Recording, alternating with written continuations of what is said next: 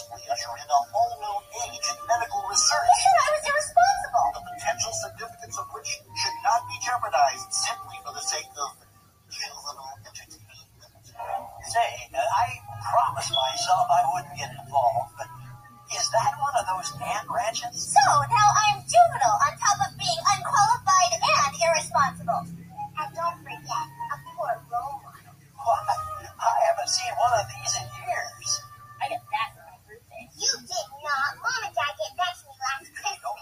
I need to get everyone to clear this area so I can get back to work. You're not getting all baddies. No, very well.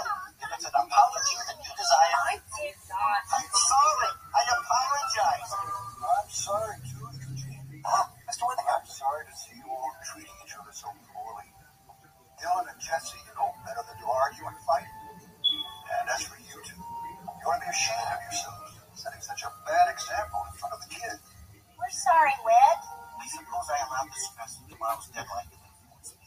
And that's another thing. Since when did projects become more important than people around here?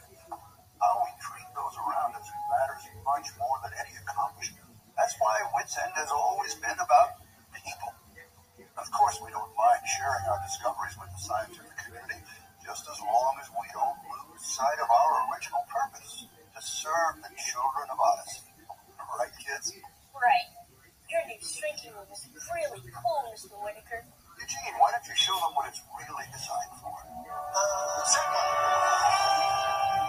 I've taken a sample of human blood, my own, and placed it on this glass slide. I simply place the sample under the onboard microscanner, where it will be fully analyzed. Within that tiny drop of blood is all the genetic data the simulator needs to create a completely accurate virtual facsimile. So, how long is this going to take? Why, the simulation has already begun. Welcome to the wonders of the human bloodstream.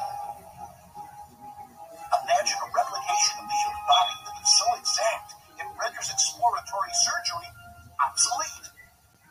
Doctors will be able to examine their patients from the inside without